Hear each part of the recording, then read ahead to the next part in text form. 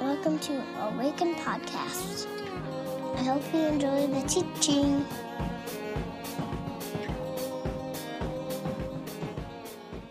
Good morning, everybody. Welcome to Awaken. I'm alive. I made it back. Yep. Negative COVID test, so here we are.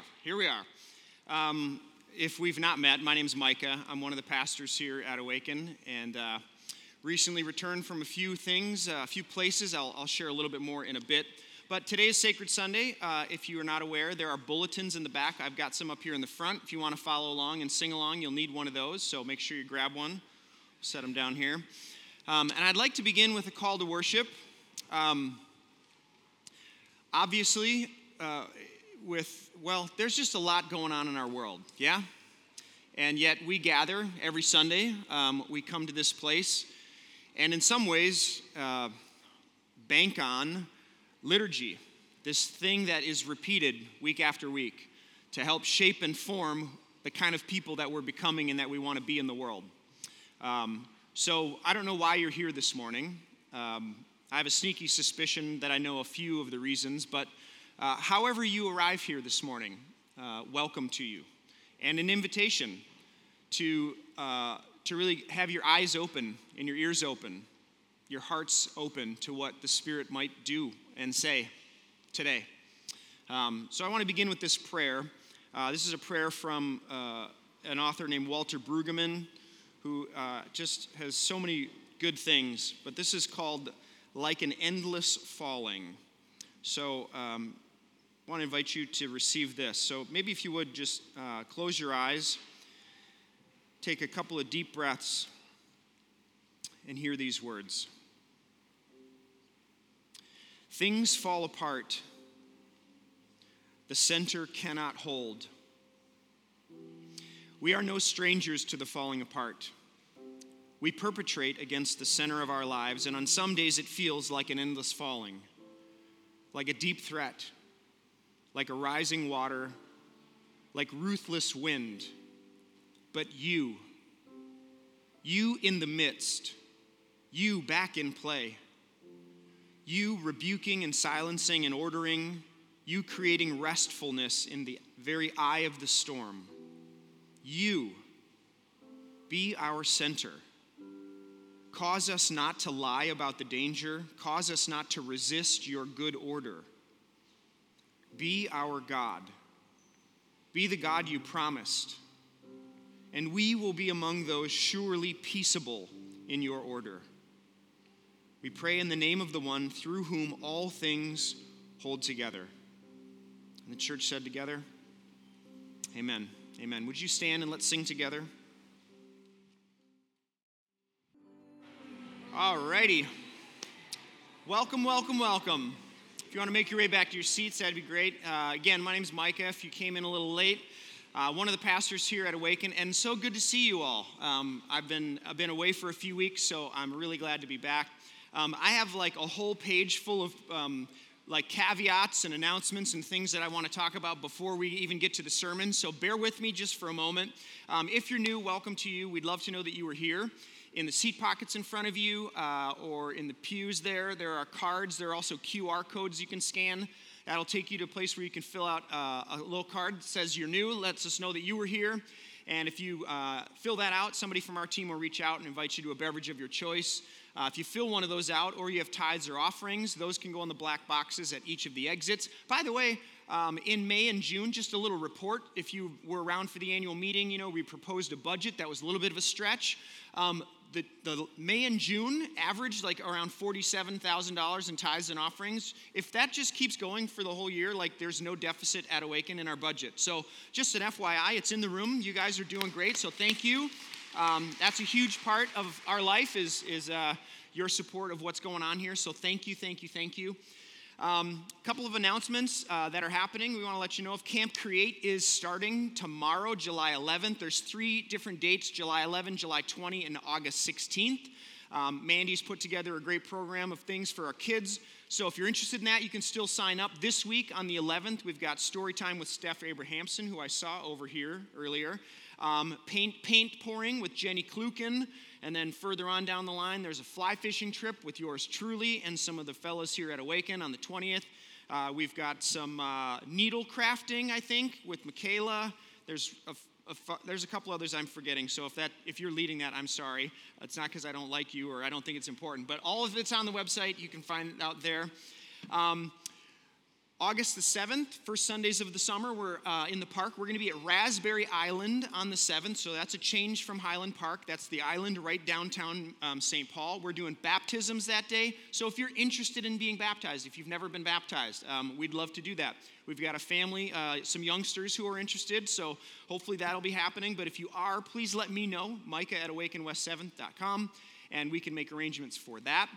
And then finally, we have a couple of openings. We're hiring. So many of you know the operations and admin role that we're hiring for. If you know anybody, or you can pass that on, the job description is online. And then if you didn't get the Awaken Weekly this week, this is a perfect example of why you should always read your Awaken Weekly. Our dear friend Mandy Taylor, Kids Community Director, has made the decision to move on from that role, not from our church, but just passing the baton to somebody, whoever's next. So we're still sort of somewhat grief-stricken, but understandably, these things happen in the life of a church. So be in prayer for those things. Lots of change at Awaken. But if you know people that might be interested, please pass that on and let us know. Sound good? One other thing, some of you know Judy Howard Peterson. Judy's spoken here before on Easter a couple times. Dear friend of Awaken and of mine. She called me last night and said, Micah, would you ever consider? And I'm like, that's right up Awaken's alley. So here it is. Today, there's a woman named Titi, Judy's dear friend. She has a booth at a craft fair in Minneapolis, right between 24th and 27th on Franklin. So if you're a Minneapolis person, you're headed that way, going home. This is a huge risk for Titi and a brand new endeavor.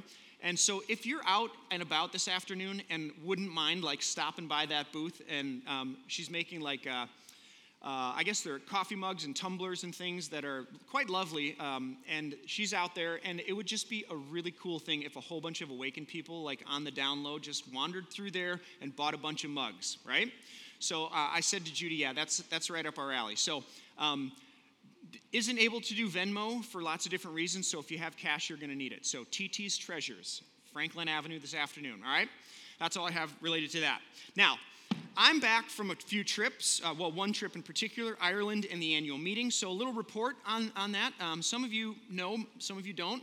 My wife and I were accepted to this peacemaking and reconciliation cohort, so for the last 6 months, we've been studying with a group of people from the U.S. and the UK, and it culminated in Northern Ireland, where we studied, sort of at ground zero in a conflict zone. What does it mean to be a peacemaker? And what does it mean to be a person who is a reconciling leader? So much to say about that experience and things that I learned, we learned. One, I'll give my biggest takeaway, and it has to do with this. Whenever we think about peacemaking and moments in history where the Good Friday Peace Agreement of 1998 in Northern Ireland is signed, or some major, something in apartheid South Africa happens, the Truth and Reconciliation Project, these moments where something big happens on the stage for peace, I'm becoming more and more convinced of the fact that that's 1% of the moments and the story of peacemaking in the world. We long for those moments, and we want to see them, and we celebrate them, and we remember them, we memorialize them. But friends, peacemaking is everyday, ordinary people seeing their neighbors as humans. It's you seeing your neighbor, who is not your enemy or an animal, as a human, an image-bearing creature of God. That's where peacemaking actually happens, day in and day out. When you and I, not the people not on the TV screens or the politicians or the people who get paid for it, you and me. And any lasting peace that we see happen in the world that shows up as the peace agreement in 1998 and the troubles in Northern Ireland is hundreds and thousands of little stories of a priest who decided to go across the wall and introduce himself to a Presbyterian pastor, a Catholic priest, right?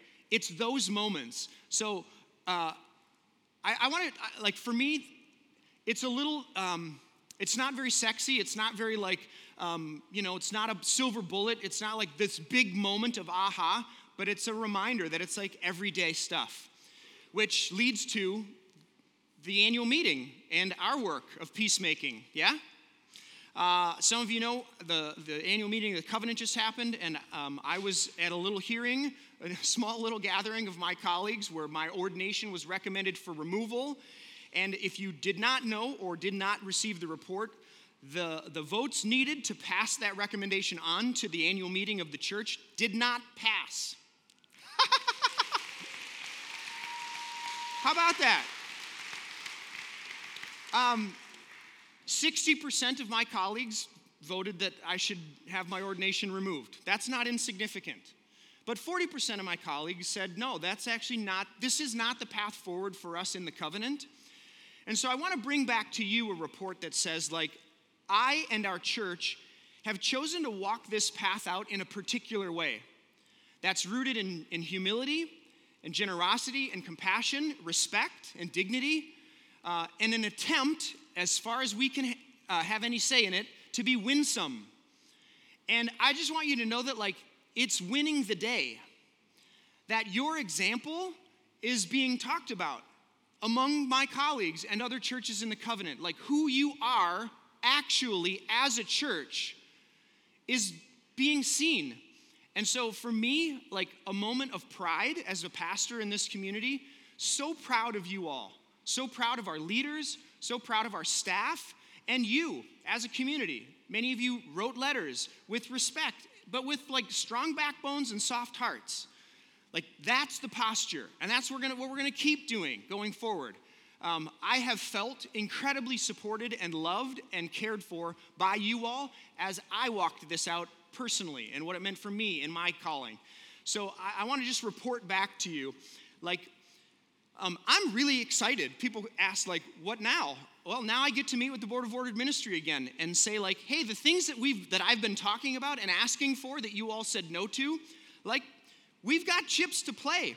And so now we're going to leverage those chips for the sake of love, for the sake of generosity, and for the sake of as many seats at the table as we possibly can, right? Because that's the way of Jesus. So as much as you participate in that, like, well done, way to go. And as my part in it going forward, like, steadfast, resolute, feet on the ground. Let's do this. So thank you for your support in it and your part in it. It was beautiful. It was quite flabbergasting. I didn't expect it. I expected to come back with a very different report. So who knows what might be afoot among us in our denomination. So now begins the work of peacemaking for you and me, right, as covenanters. So that is that. On to, what I spend most of my time doing, which is a sermon. Are you guys ready? We are beginning a new series this morning called Lost in Translation. It's new for this summer, but it's old for us as a church. And it is, we do Lost in Translation in the summer, and we've been doing it for a long time, because for many of us, the Bible is a weird book. Amen? Anybody in agreement on that one? It's a weird book at times, and there are weird passages in it. There are passages that are hard to understand. There are passages in it that are, quite frankly, bothersome and offensive. People say, like, it's just the plain reading of the text, to which I want to say, yeah, that's fine, but everybody has a plain reading of the text, and that's the problem, because you interpret it one way, and somebody else might interpret it another way, and how you read the Bible matters, because it informs how you show up in the world. So Lost in Translation is, it's a series that we do because it matters what we believe about the Bible. So we're going to spend the rest of summer asking, like, what is this thing? And how do we hold it? How do we approach it? How do we interpret it? How do we read it well? What are the honest questions? What are the honest objections that people have? And what are the hard passages that we find in it? And we're just going to tackle them head on and see what the Spirit of the Lord does in our midst. And quite frankly, this is probably my most favorite thing to do in my job. I love this. When people come in this room and they have, like, a particular version of the Bible, and then we do something and we walk through, and then there's this moment that I sometimes get, these are little gifts, where, like, I can see it happening in your eyes, and, like, a little light bulb goes on, or an aha moment happens, and I'm just like, yes! That's the good stuff. So I hope you're as excited about this as I am. And today we're starting with a passage that's a real doozy.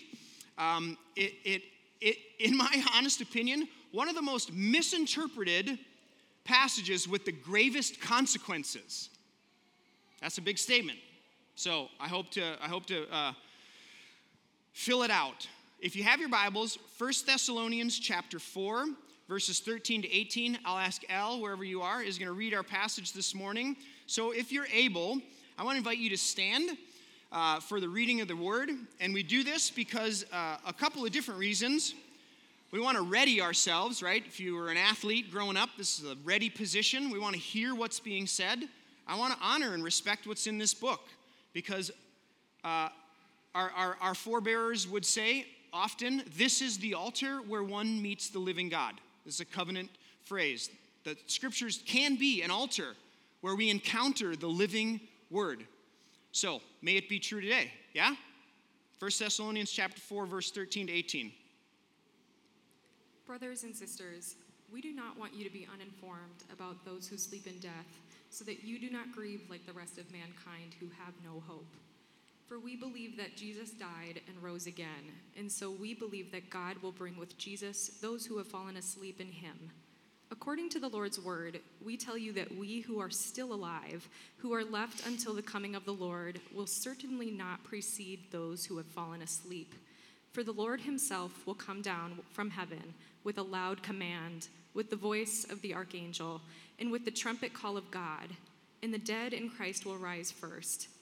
After that, we who are still alive and are left will be caught up together with them in the clouds to meet the Lord in the air. And so we will be with the Lord forever.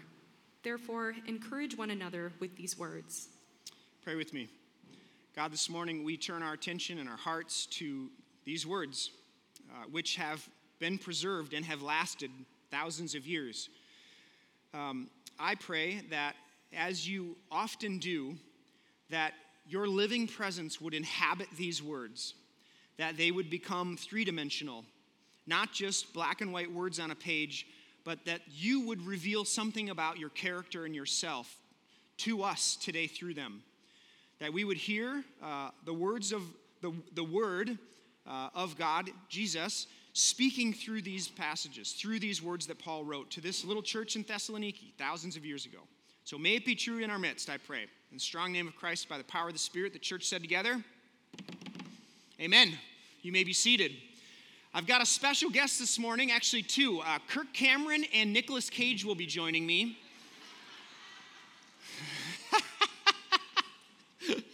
Oh, just kidding. For those of you that don't know, there was a movie made, because why make only one when you can make two? A movie called Left Behind, starring Kirk Cameron. Yes. What was the show he was in? Growing Pains. I was like, Family Ties? No, that's not it. That's Michael J. Fox. Growing Pains, a movie called Left Behind, which the center of the movie is this event in Scripture. The whole movie's about that. And then, that wasn't good enough, so we'll double down on it. We'll get a big star, Nick Cage, Oscar-winning Nick Cage, and we'll do it again. And the center of the movie is this passage in Scripture. This is called the rapture, known on the streets as the moment when all the Christians are evacuated from the world and meet Jesus in the air and then go to heaven somewhere else, while the rest of folks who aren't Christians are left behind to fend for themselves in the great tribulation of the book of Revelation. Some of you are laughing. This is not a laughing matter, you guys. This passage has been, in my opinion, misinterpreted gravely, and the misinterpretation of this passage has had serious consequences for real people living in the world. So what I want to do today is I'll do three things. I'll attempt to do three things. I want to tell you why I don't believe in a rapture, a moment where we're all those who are Christians are evacuated from the world, the earth. I want to talk about why I don't believe that's what Paul's saying here. Then I want to talk about what this kind of interpretation allows for, what it actually engenders in the world, which is very, very, very dangerous. And I want to try to convince you not to believe that. And then I want to end with, what does the alternative to what this passage is often misinterpreted as saying, what is the alternative? I'm not going to give it away yet. What does it affirm? And why do I want to offer it to you and invite you to cling to it with everything you have? That's what I want to do today. It's a small and insignificant passage, okay? So let's get busy. Why do I not believe in a rapture? When you read the Bible, there are a few tools that you can employ that are going to serve you well all the time. One of them is asking, who is it written to? So when you come to a book of the Bible, who's receiving this book?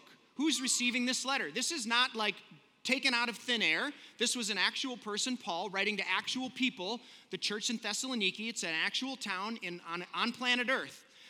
So asking who is it written to helps you understand what's the author trying to say. If you pick up the book of Matthew, who is it written to? Matthew's written to Jewish people. So a lot of the things Matthew does in the book, like starting with a gigantic liturgy or lineage of people who are in the Jewish tradition, it makes a little more sense as to why Matthew starts his gospel that way and Luke starts it a different way, because Luke's writing to Gentiles.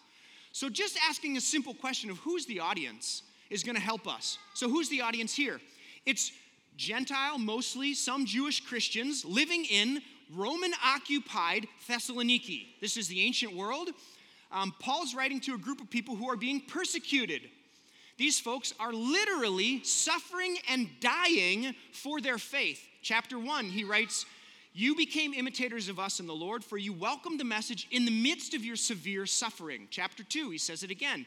"For you, brothers and sisters, become imitators of God's church, which are in Christ Jesus. You suffered for your own people the same thing the church has suffered." Our passage begins with, brothers and sisters, we don't want you to be uninformed about those who sleep in death, those who have died and suffered. Don't grieve like those who have no hope.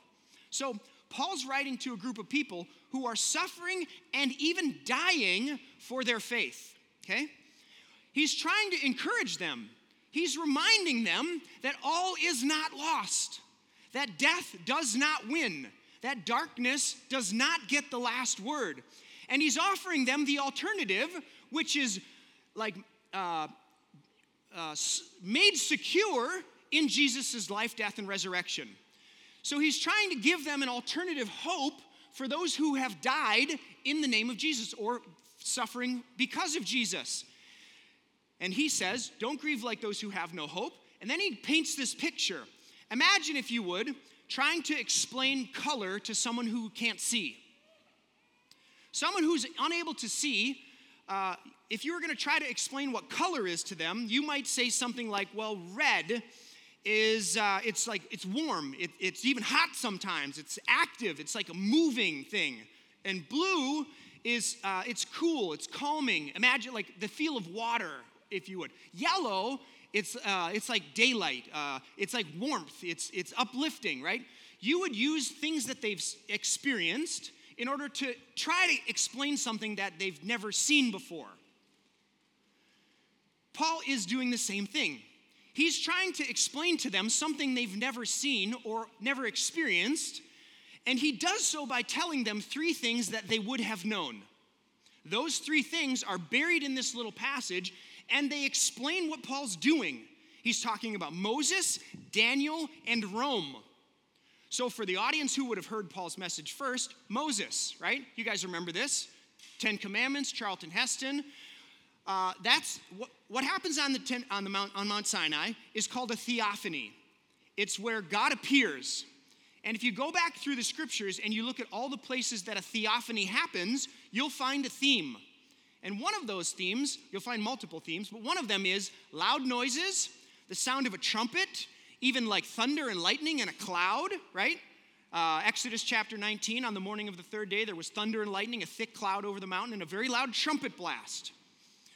So what Paul's tapping into when he says in 1 Thessalonians, the Lord himself will come down with a loud command, the voice of the archangel, and the trumpet call of God, is not a literal thing. He's tapping into something they would have already known. Moses on Mount Sinai, a theophany, God appearing to humans. He's also tapping into Daniel chapter 7. The book of Daniel is about the vindication of the saints of God, where the saints of God are lifted up in Daniel chapter 7, vindicated, made right. The suffering saints of God are vindicated in Daniel chapter 7. The metaphor is applied to the Son of Man in Daniel, which then gets attributed to Jesus, and Paul now applies it to Christians being persecuted in Thessaloniki. That there will be this lifting up, this raising up of those who have suffered on behalf of the Christ, Jesus, and they will be vindicated, made to be known as right. Moses, Daniel chapter 7, and Rome. They live in Rome. Rome occupied Thessaloniki. When a Roman emperor would have won a battle or something big was happening and they would have come to the town that you lived in, the townspeople would have all come out of the town and they would have gone out to meet them somewhere off in the distance. They would have welcomed the king, the emperor, and it would have been this grand celebration. And then they would stay out there, wandering around they would bring the emperor back to the city where the emperor rules and reigns. So what Paul is tapping into is something that they would have seen happen before when the emperor would have come to town. The people would have gone out to meet them. And then what happens next, which Paul doesn't say because he assumes you know, is you welcome the emperor, the king, the ruling and reigning person back into the city where you all actually live as actual humans on an actual planet, not some disembodied future state. So you couple that, Moses, Daniel, Rome, with a few passages, just a select few passages in Scripture, Revelation 22, for example, or 21, where heaven, the rule and reign of God, comes down to earth and joins this earth, this creation, and it says, and now the dwelling of God is with men, and he will live with them. Not anything other than that. Which is a nearly direct quote of Exodus chapter 29 and Leviticus chapter 26. You couple this with 1 Corinthians chapter 15. Paul takes a whole chapter in the book of Corinthians to talk about resurrection, not rapture. Resurrection. I'll just read a select portion of it, starting in verse 20. But Christ has indeed been raised from the dead, the first fruits of those who have fallen asleep. So Christ is the first fruit. He's an example. For since death came through a man, resurrection of the dead comes through a man. For as in Adam all die, in Christ all will be made alive. But each in turn, Christ, the first fruits, then when he comes, those who belong to him. Then the end will come, and I love this, when he, Christ, hands over the kingdom to the Father after he has destroyed all dominion, authority, and power. For he must reign until he has put all the enemies under his feet. The last enemy to be destroyed is death.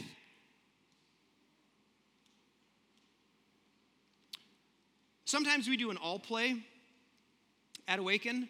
When you hear that, I'm curious, what about that passage in resurrection stands out to you as a hearer of that? 1 Corinthians chapter 15. Is there anything that stands out to you as it relates to resurrection and what Paul is saying there? Any thoughts or comments? This doesn't work if you don't play.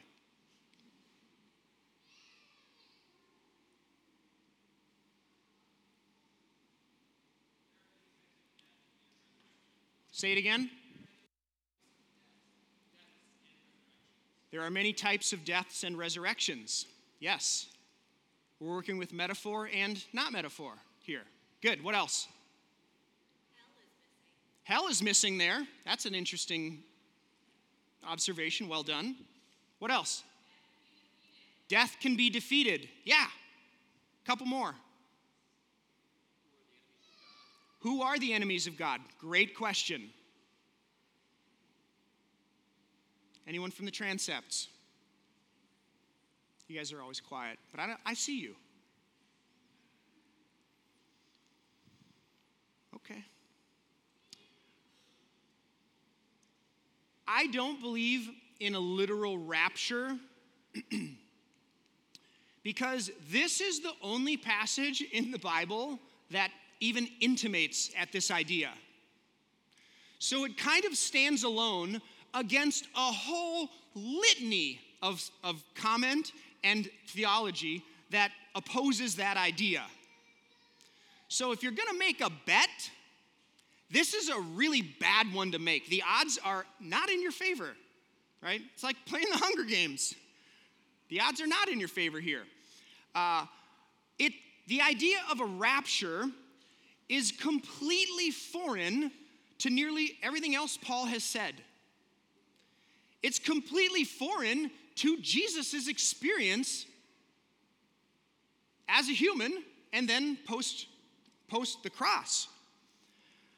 And if you dig a little, it's quite, well, it's not easy, but it can be, it's accessible to understand what Paul's doing in this passage. When you think about Moses and Daniel and Rome and the images, the metaphors that he's pulling together to try to explain something that they've never seen before. So, I would encourage you, if you've thought, well, that's kind of how it's going to end, I strongly disagree and would encourage you to think about it differently. And here's why. Why is this belief dangerous? If you take notes, I'd like you to pick up your pen and follow along very closely right now. And if you don't, that's okay too. But this is really important. A rapture theology places a disembodied eternal spiritual state at the center of the Christian story. A rapture theology where everyone's evacuated somewhere else places at the very center of the Christian story a disembodied eternal state where your soul exists somewhere else, but your body no longer does. Disembodied. And not only does it do that, but it places that at the center of the Christian story.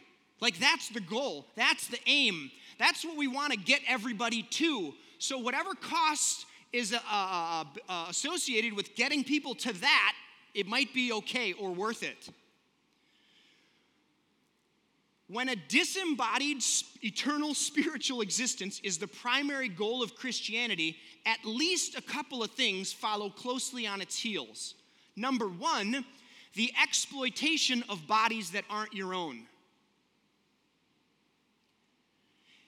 If a disembodied eternal spiritual state is at the center of the story and the primary goal of Christians, then we can say things like, kill the Indian, save the man. And we can, I use we proverbially, kidnap native children, hold them against their will, convert them to Christianity because we're preserving their soul, which is the important thing. We can say things like, or we can baptize black bodies into the Christian faith and then send them back into the cotton fields for slave labor.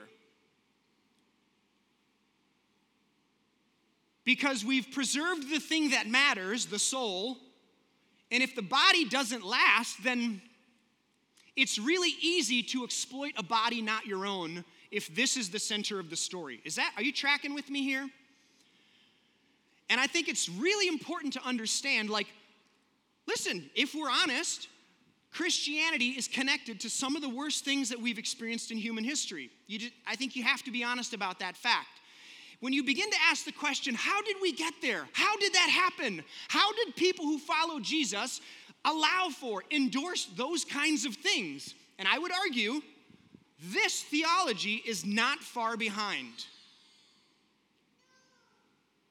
When a disembodied, spiritual, eternal state is at the center of the story, it's really easy to do that.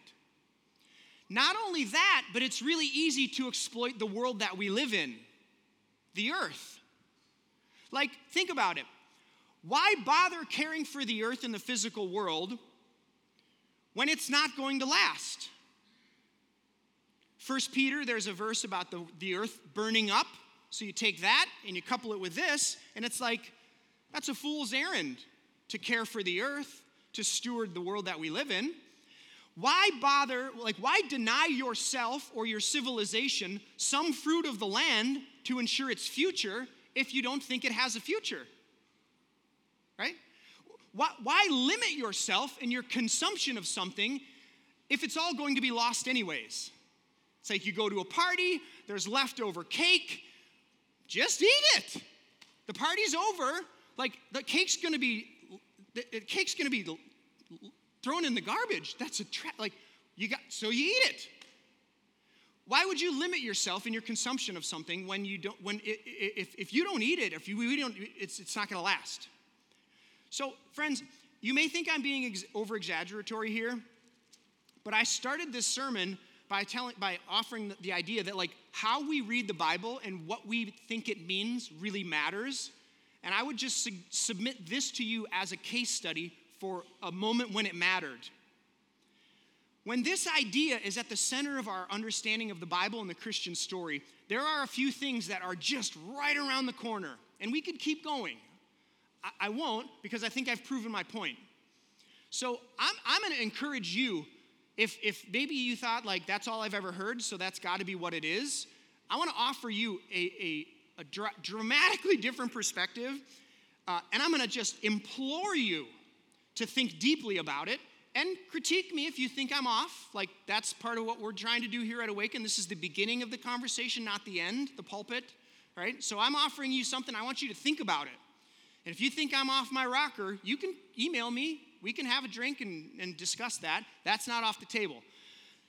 But this really, really does matter, especially as people who want to be, and I'm encouraging us to want to be peacemakers in the world, who bring together things that have been broken, who are reconciling presences in the world. So what we think Paul's saying here really matters then. So, if it's not a rapture, I don't believe that, and if it's quite dangerous, then how about something generative, Micah? Okay. If Paul's not suggesting rapture, that people are going to meet Jesus in the clouds to take us away to heaven forever, then what is the aim? What is the goal? What's the telos of the Christian story in the Bible? And simply, I would say to you the word resurrection. If you could sum up the story of the Bible and Christianity in one word, it's resurrection. And what does resurrection affirm? And why am I inviting you to cling to it with everything you have? The resurrection of Jesus, like the bodily resurrection of Jesus the Christ from the grave, affirms this world as the physical home God gave us. It announces that new creation is bursting forth all around us right here in our midst, and that Jesus is the first fruit of new creation that is to come. For since death came through one man, resurrection comes through one man. For as in Adam all die, in Christ all will be made alive. Resurrection affirms the good and beautiful aspects of this world that we live in, and it declares that it will not be discarded, but that in fact it will be experienced to its fullest. Imagine the thing you love the most in this world, I don't know what it is. Maybe it's a rainbow trout on a warm afternoon. Now make it bigger, make it better, make it more beautiful. Resurrection declares that the things that are beautiful and good in this world will not only last, but be amplified. It ushers into that when Jesus returns, which Jesus will, he will usher into our physical flesh and bone, sweat and blood, earth and dirt world, the fullness of God's kingdom, the fullness of God's rule and reign, and then hand over the keys, his job will be done. And what will be normal and natural and everyday is the rule and reign of God, the kingdom of God, which means for you and me, we can participate in this physical world in a redeemed way, with a lens, with a new vision for it, where we don't have to deny food and sex and good things and beauty and art and love. We don't have to deny those things or look at them skeptically or try to no, we can engage them for what they are and with a lens towards these are good and beautiful and God made them and is redeeming them right now. Revelation 22 says, and they, will reign with God forever and ever. When heaven, the new creation, comes down from, this is the picture John paints, comes down, we, Adams and Eve's, sons of Adams and daughters of Eve, will rule and reign with God in God's good creation. It's not that hard to see this is where the Bible begins, with Adam and Eve in a garden, ruling and reigning with God in God's kingdom, God's rule and reign, where hope and justice and peace are normal and natural in our everyday experience.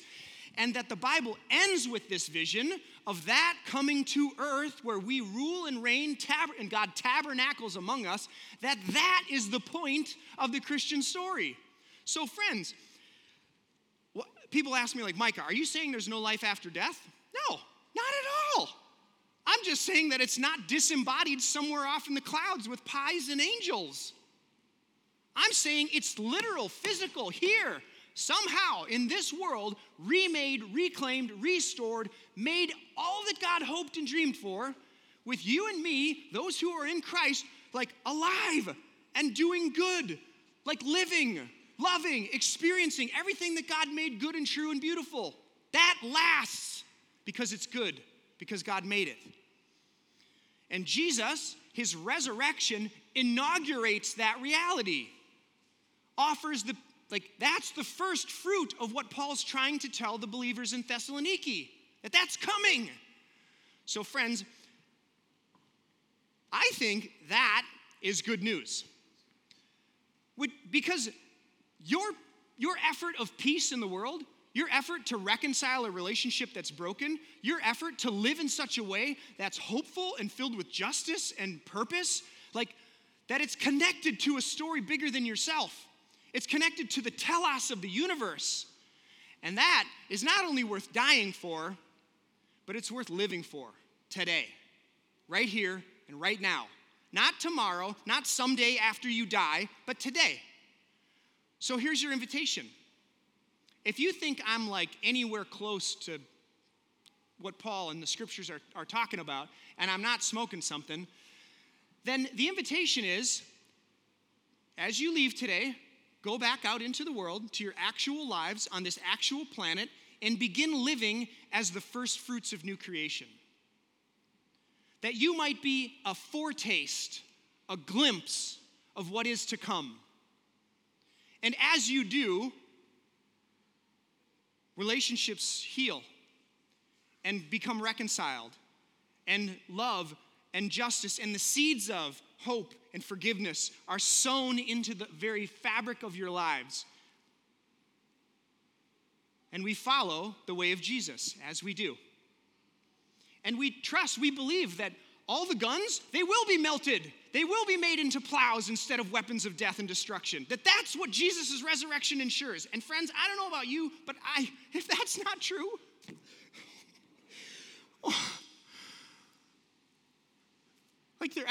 there actually isn't hope.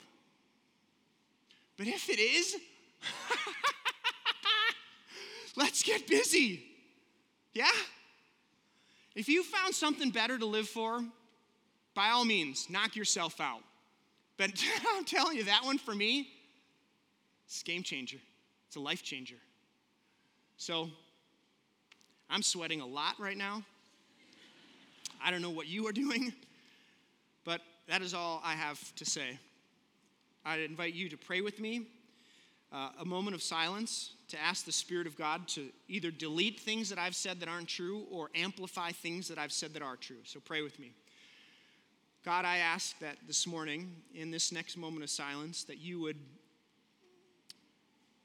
visit us,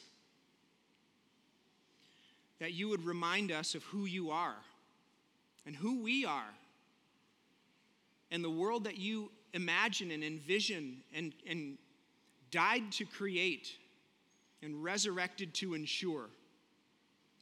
Give us a vision for it. Help us to see it so that we might live into it. Holy Spirit, do your work in us now.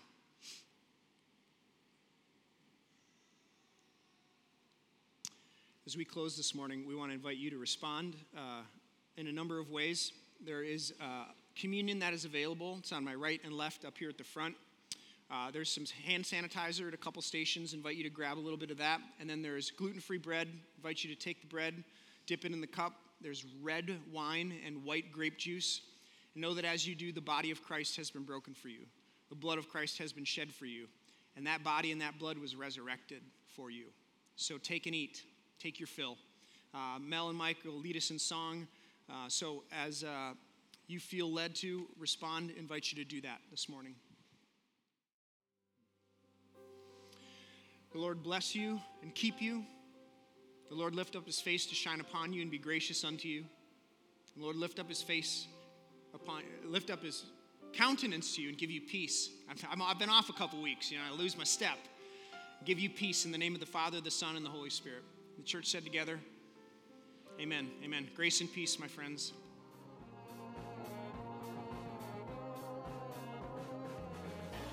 Find us online at www.awakencommunity.com or on Facebook at www.facebook.com/awakencommunity or on Twitter at Awaken Community.